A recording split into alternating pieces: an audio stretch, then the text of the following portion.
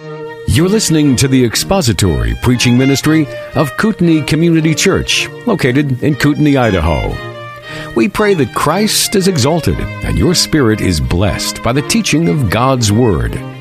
For more information about Kootenai Church, please visit us online at kootenaichurch.org.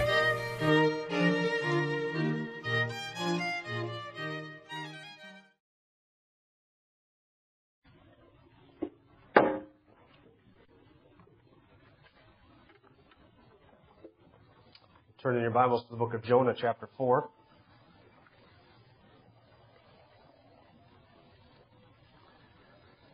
Jonah, chapter 4.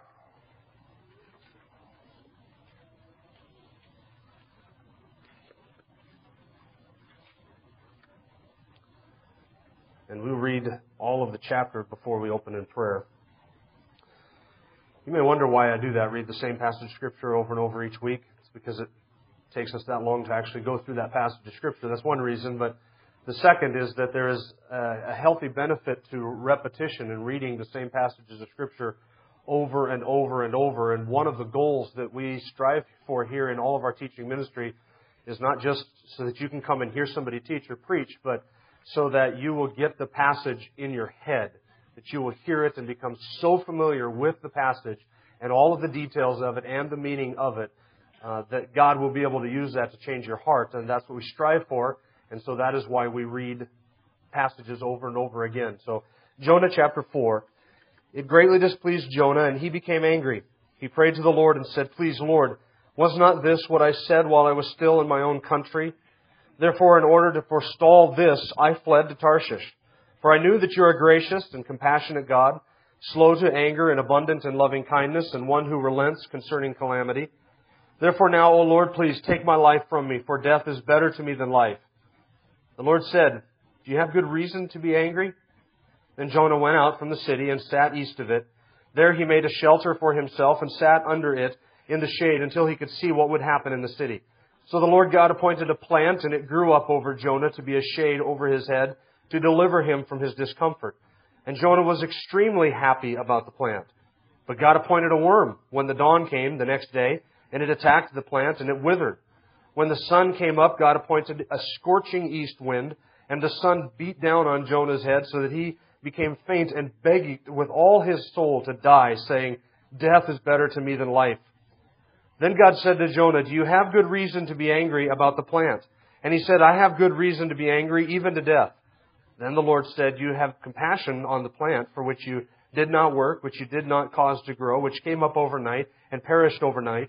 Should I not have compassion on Nineveh, the great city in which there are more than 120,000 persons who do not know the difference between their right and left hand, as well as many animals?"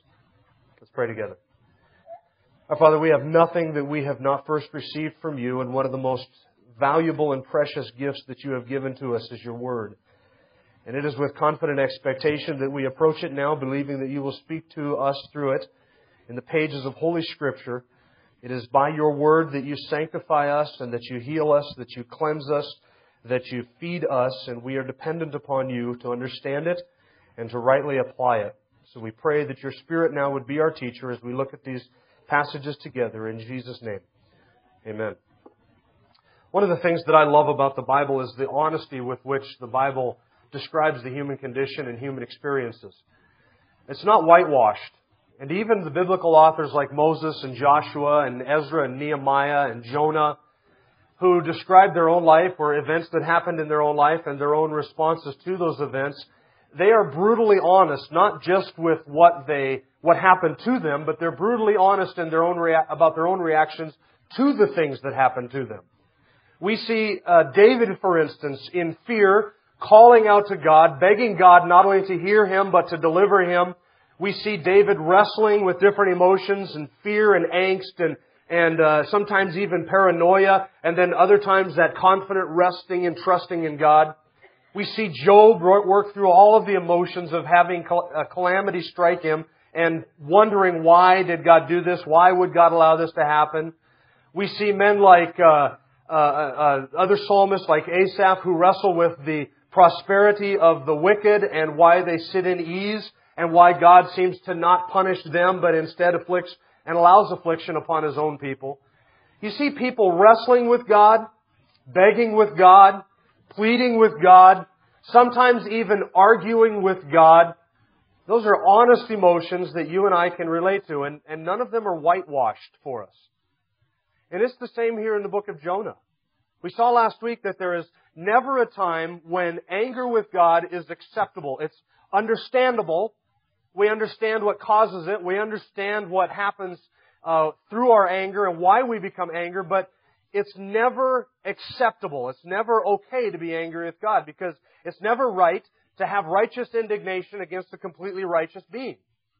And yet Jonah, in a very candid and forthright way, says in chapter 4, verse 1, that he became angry with God. A very honest admission that in light of everything that had happened and all that God had done, Jonah became angry. And he bears with an honesty that just makes one blush. He bears his own condition of his heart and bears out what is on his soul and what God is doing in him and how he feels about it and what he's wrestling with. And we saw that Jonah was angry with God. And last week we looked at Jonah's anger. And we looked at why it is that you and I become angry with God. And we looked at the heart condition behind our anger with God. We are angry with God, you will remember, because, and it always boils down to this, God does something, or He allows something to happen, but usually God does something or acts in a way that you and I do not appreciate or understand. And the heart attitude behind that anger is always the same, and that is, if I were on the throne of the universe, I would be a better sovereign than God is. That's the heart attitude. And then when God does something that we do not appreciate or we do not understand, we respond or can respond with anger. We looked at that last week. This week we're looking at Jonah's appeal in verses 2 and 3, and then God's answer to Jonah in verse 4. I want you to read verses 2 and 3 again with me. This is Jonah's appeal. He prayed to the Lord and he said, "Please, Lord, was not this what I said while I was still in my own country? Therefore, in order to forestall this, I fled to Tarshish. For I knew that you were a gracious and compassionate God, slow to anger, and abundant in loving kindness, and one who relents concerning calamity. Therefore now, O Lord, please take my life from me, for death is better to me than life." The contrast between this prayer in verses 2 and 3 of chapter 4 and the prayer in chapter 2 could not be more stark. Remember the prayer in chapter 2? The prayer in chapter 2, we have a Jonah who is humbled, he's repentant, he is thankful to God for the grace that God showed him in delivering him from death. We see a man who is familiar with Scripture and was ready to pay back to God. I will pay the vows that I have made. I will sacrifice to you with a vow of thanksgiving, with a thankful heart, because salvation is of the Lord. He was a repentant man, a humbled man, a thankful man, a grateful man in every way, restored to God through his repentance. And then in chapter 4, what a different picture, huh? Lord, isn't this what I said was going to happen back when I was in my own country? Do you remember we had this conversation and I knew what kind of a God you are, and because you're this type of a God, I knew what you were going to do, and I wanted to cut you off at the pass. In order to forestall this very thing, that's why I fled and went to Tarshish. Because you're a good and compassionate and gracious God, slow to anger, abundant in loving kindness. I knew what you would do. I knew it was coming. So just kill me now. Wow, what a difference between chapter 2 and chapter 4, huh? In chapter 4, we see this man who was humbled and repentant. Now he's just being brutally honest with God about how he feels and wrestling with God about what God has done. The contrast is stark. There is a reason, the reason behind Jonah's disobedience is finally given to us in chapter 4, verse 2. I want you to imagine that you were reading through the book of Jonah for the very first time, and you start in chapter 1, and God gives the command. Now just try and erase the rest of the story from your mind for just a second. God gives the command, and Jonah flees. And if you're reading that for the very first time, you would think to yourself, what is this guy doing? What type of insanity has popped into his mind that he would respond to a command of God like this? This is a prophet of God. And you would read through chapter 1 almost in vain, in fact, looking for a reason why Jonah would do such a thing. And you go through chapter 2 looking for a reason, you wouldn't find a reason for his rebellion. Chapter 3, you wouldn't find a reason for his rebellion. You finally get to chapter 4, verse 2, and this is where Jonah reveals why it is that he fled. Was it not this what I said when I was in my own country? And it is for this reason that I fled and went to Tarshish. Now we finally get the reason behind his rebellion in chapter 1. And here's where Jonah reveals to us why he fled. Some people have speculated, and I've heard sermons on this in Bible college from very well-meaning people, where they will say the reason that Jonah fled was because he was terrified of the Ninevites. He was fearful of his own life. They were a brutal, violent, vicious people, and Jonah feared that if he went to Nineveh and he proclaimed the word of God to them, that they would kill him and skin him alive and put his head on a stick outside the city like they did to all their enemies. So Jonah was terrified for his life. Others have speculated and say Jonah was worried about his reputation. And if he had a successful ministry in Nineveh, or he went to the Ninevites, what would his fellow countrymen think? Others have speculated that the reason that Jonah fled was because this was just too overwhelming task for Jonah. It's just preaching to a whole city, going all that distance, is just too much for this frail old man, and so he decided to leave and go out on the ship and disobey God's word. And all of that's speculation. Jonah wasn't fearful for his life. He asked the sailors to kill him in chapter 1. He begs here for God to kill him in chapter 4, verse 3. And later on in chapter 4, he asked for death again. Was Jonah afraid to die? He wasn't afraid to die. Had he gone to Nineveh and they said, you know what? One more word and we're going to skin you alive and put your head on a stick outside of our city. Jonah would have started talking. He would have rather had the Ninevites kill him than have the Ninevites repent and be saved by God. He didn't fear death. Was he worried about his reputation? No. No prophet was honored in his own hometown. None of those prophets concerned about their reputation. They were hated by their countrymen and people in leadership all the time. No true prophet of God had a massive following in his own land. None of them did. He wasn't worried about his reputation. Was it just too overwhelming for him? I don't think it was. Just get on a camel and ride to Nineveh, get up and preach your message. You could do that in Israel. It wasn't an overwhelming task. No, the reason behind his rebellion was far more sinister than that. It wasn't lack of courage, and it wasn't lack of ability, friends. He wanted Nineveh destroyed. That's it. That's the bottom line. He wanted to see 1 million Ninevites, upwards of 1 million Ninevites, be destroyed and be wiped out in Sodom and Gomorrah fashion, in worldwide flood type fashion. A total destruction of his enemies. That's what he was after. Why would Jonah have such a heart like that toward Nineveh? Have you ever stopped to wonder what might have been going on in the historical context? I've been waiting until this point to bring this out, and this is somewhat speculation, so bear with me and don't go to the wall for this. And if you're ever on Jeopardy and they ask you a question about this, don't give them this answer and say, my pastor told me, because you would embarrass me. This may not be true, but I think we can sort of connect some historical dots, and let me give you something to sort of put this in perspective. Jonah and Hosea were contemporaries. That means they lived at the same period of time as each other.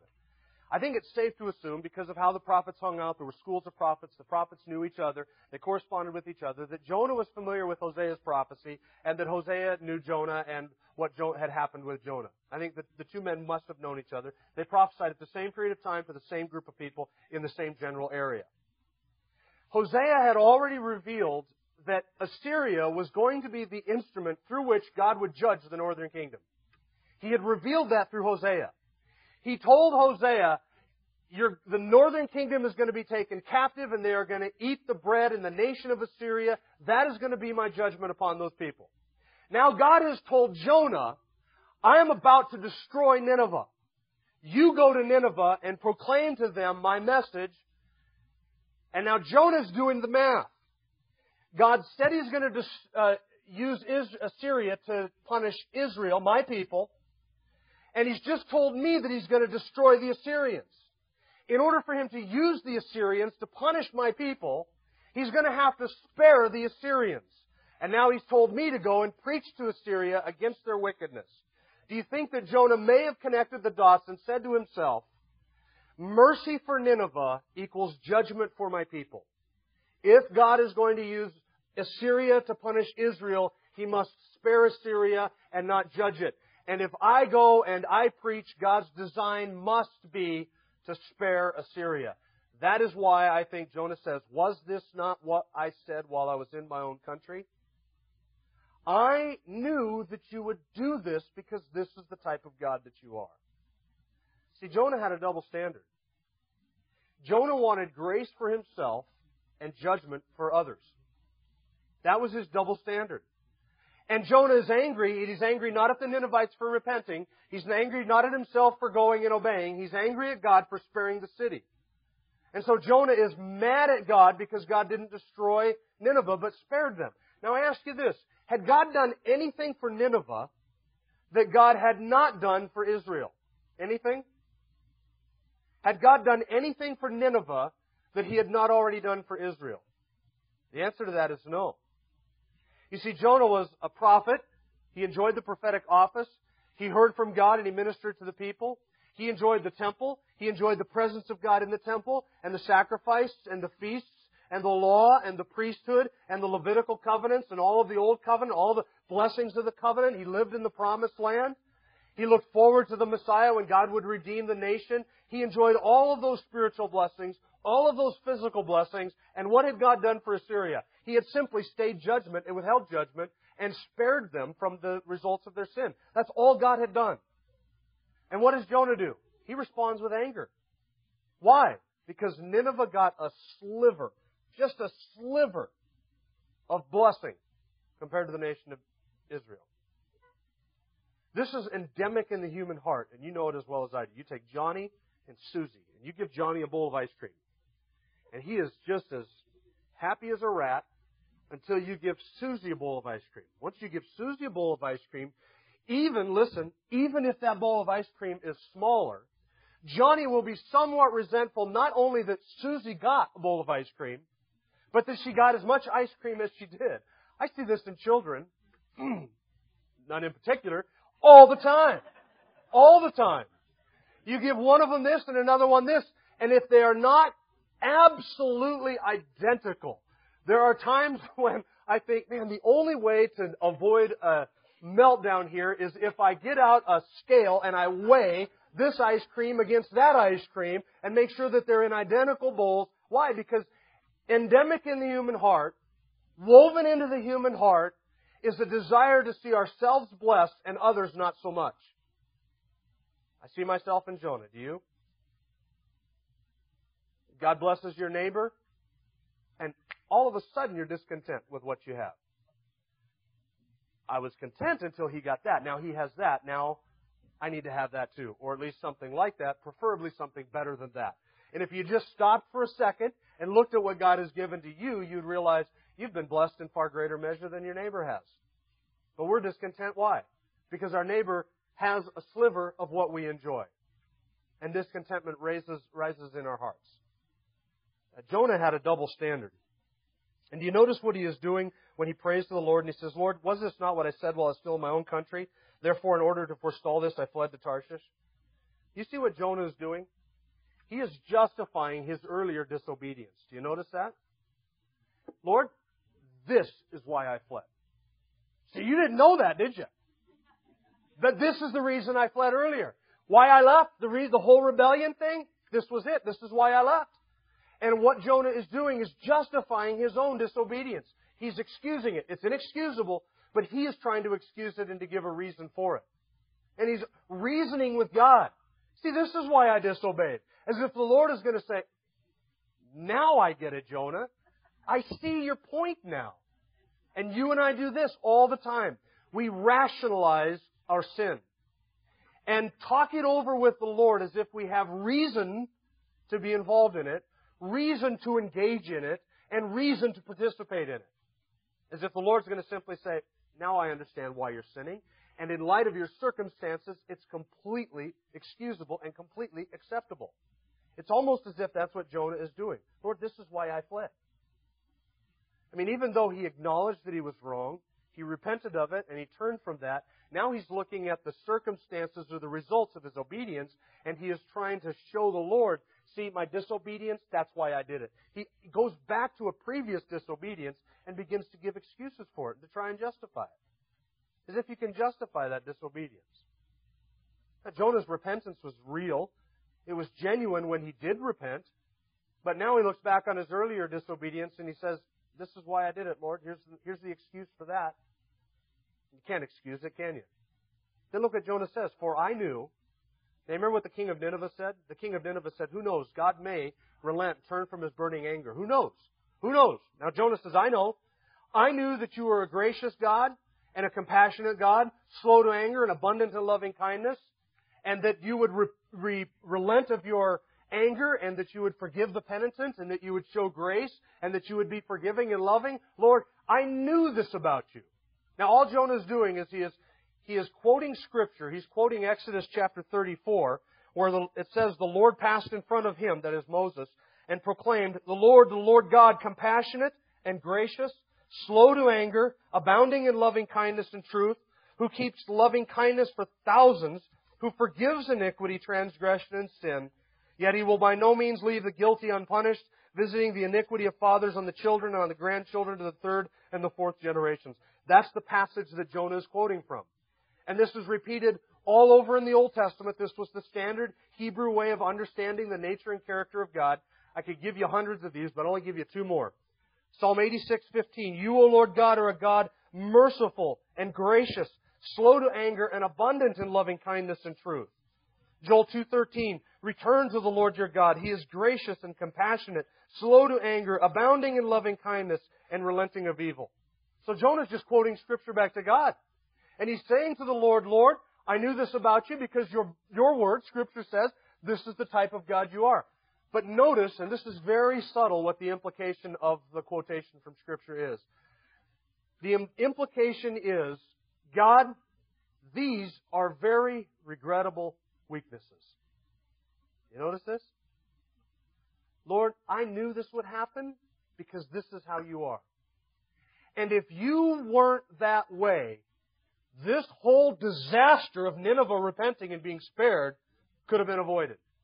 But because you are like this, therefore I'm angry. Therefore we have this whole situation, this city that now is being spared, and I'm mad about it, and we have a whole group of people that's no longer going to be destroyed. And if you weren't so compassionate, then things would be much better. If you weren't so gracious and loving, things would be much better. If you weren't this way, you would have destroyed Nineveh, and everything would have turned out in a much better way. That's why Jonah is angry. So Jonah knows the type of God that God is, and he quotes Scripture, and he understands God's character. But here he begins to actually impugn God's character, and those things which are virtues in the character and nature of God, Jonah actually sees them as vices, as weaknesses, as defects of character. It's very subtle. This is what anger with God, this is what sin in the mind and in the heart will do. It will make us look at the character of God, and those things which are His virtues we will view as vices, and in turn we will look at our own defects and view them as vices. Jonah's narrowness, his bigotedness, his anger, his resentment, his hatred for Nineveh, all of those were virtues in Jonah's mind. His own virtues. And it was God's compassion and graciousness which were to blame for this disaster of Nineveh being spared. Isn't that insidious? And then, as diabolical as it might go, he actually quotes Scripture to God to prove how defective his character is. This is insidious. To quote the Bible back to God as if to imply it's because you're like this that this has happened. That is to put yourself up above God and to suggest, Lord, once again, if I were on the throne of the universe, things would be so much better. That's just virtually what Jonah is saying in quoting that Bible verse back to God. Have you ever read chapter 4 and asked yourself, who in his right mind would ever respond like this? Jonah is upset that he was successful in his ministry. Most preachers that I know, and I know quite a few, they get discouraged when they're not successful. Jonah, on the other hand, is discouraged because he was successful.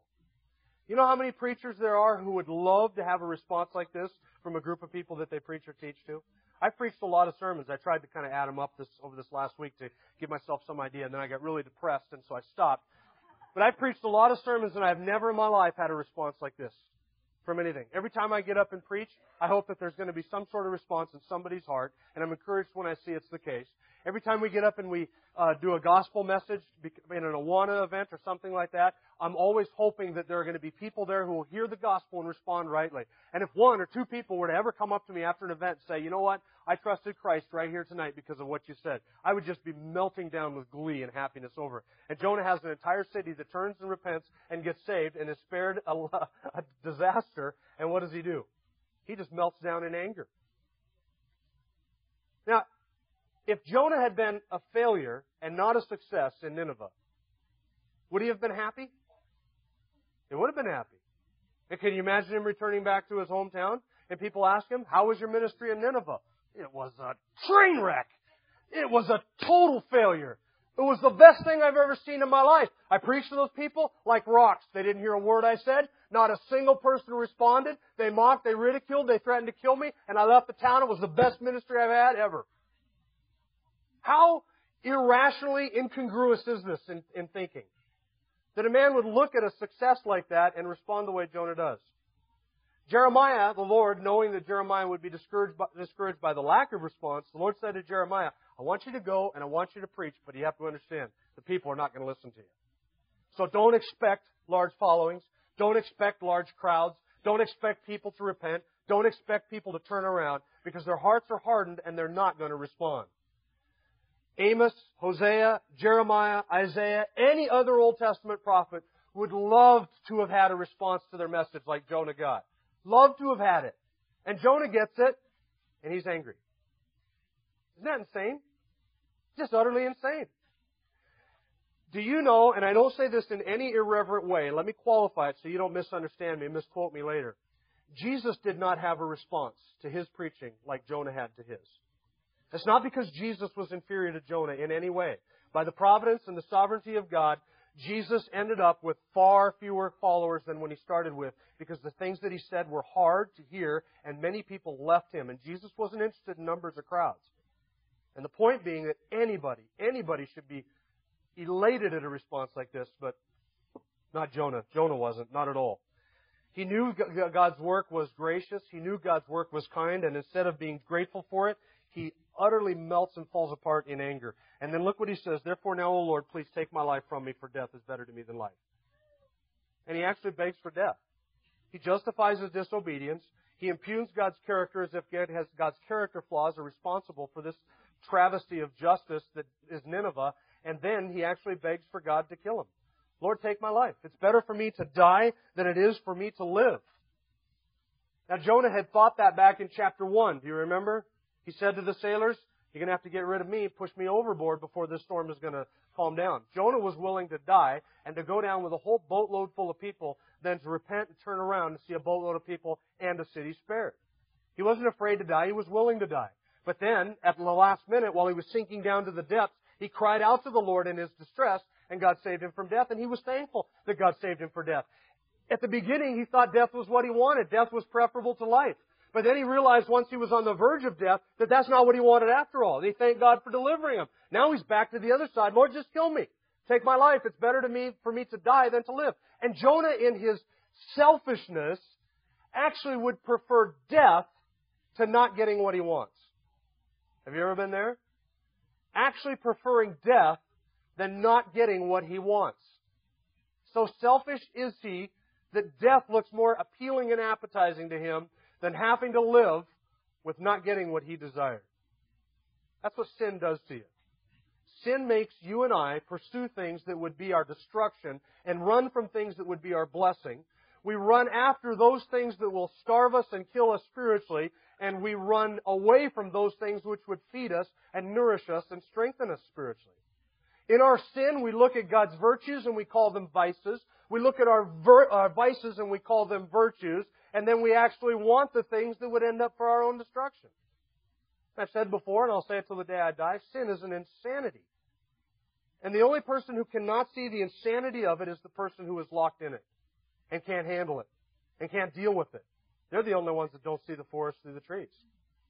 They're the only ones that don't go. And those of us who are on the outside, we look at it and we see, that is unbelievable. How could you possibly even think that or want that? And yet that's exactly what Jonah asked for. He asked for death. Can you think of another prophet that asked for death in the Old Testament? Elijah. Elijah asked for death, right?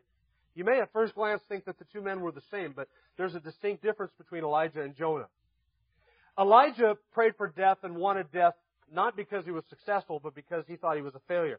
I alone am left in all the nation of Israel. I'm the last one that hasn't bowed the knee to Baal. And Jezebel came and threatened his life, and he just got to the point where he thought it's all over with. I'm all alone. I'm by myself. He thought he was a total failure, and he prayed that God would take him. Jonah, on the other hand, asked for death because he was successful, not because he was a failure. Elijah was consumed for God's glory and Jezebel's threat and the episode on Mount Carmel and the haunting over him of all of the loneliness and his being alone in all of his commitment and his worship of God.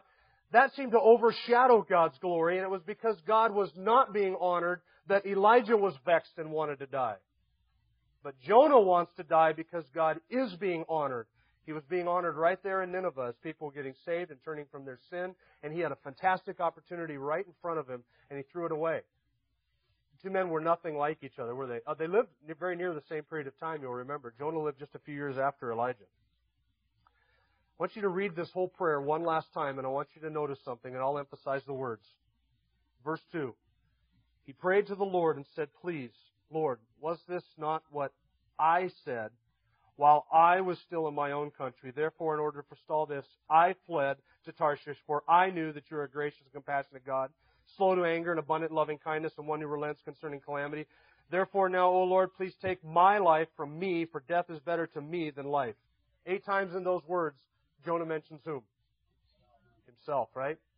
It's all about me. It's his desires, what he wants, his viewpoint, his actions. It's all Jonah, Jonah, Jonah. And he does, you say, but he does talk about the Lord. He describes the Lord. Very orthodox description of the Lord. Yeah, but he describes the Lord only enough to impugn his character and to even show how that was a defect in God's character.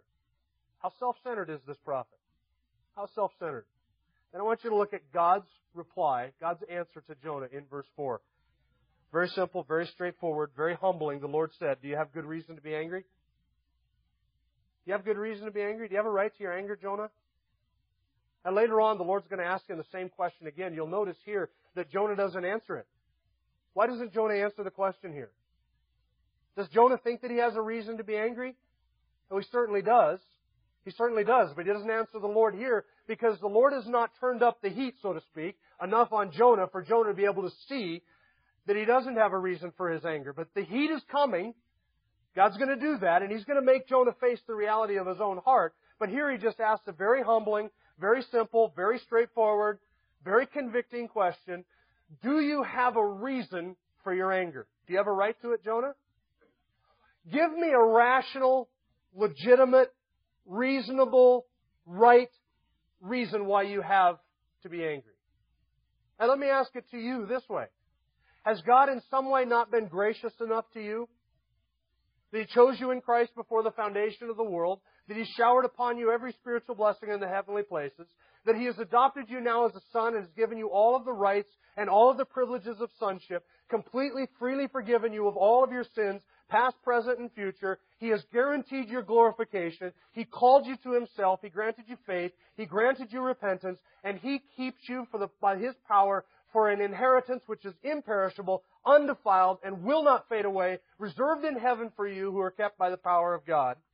Beyond that, He laid on His own Son all of your sin and punished His Son in your stead so that He could give you the righteousness of His Son. And every spiritual blessing that you can name and more that will yet to be revealed to you, He has given to you all things in His Son. He who has not withheld from you His own Son will freely with Him give you all things. Has He not been gracious to you? Do you have reason to be angry? Do you have reason to be angry with the material benefits that you have enjoyed?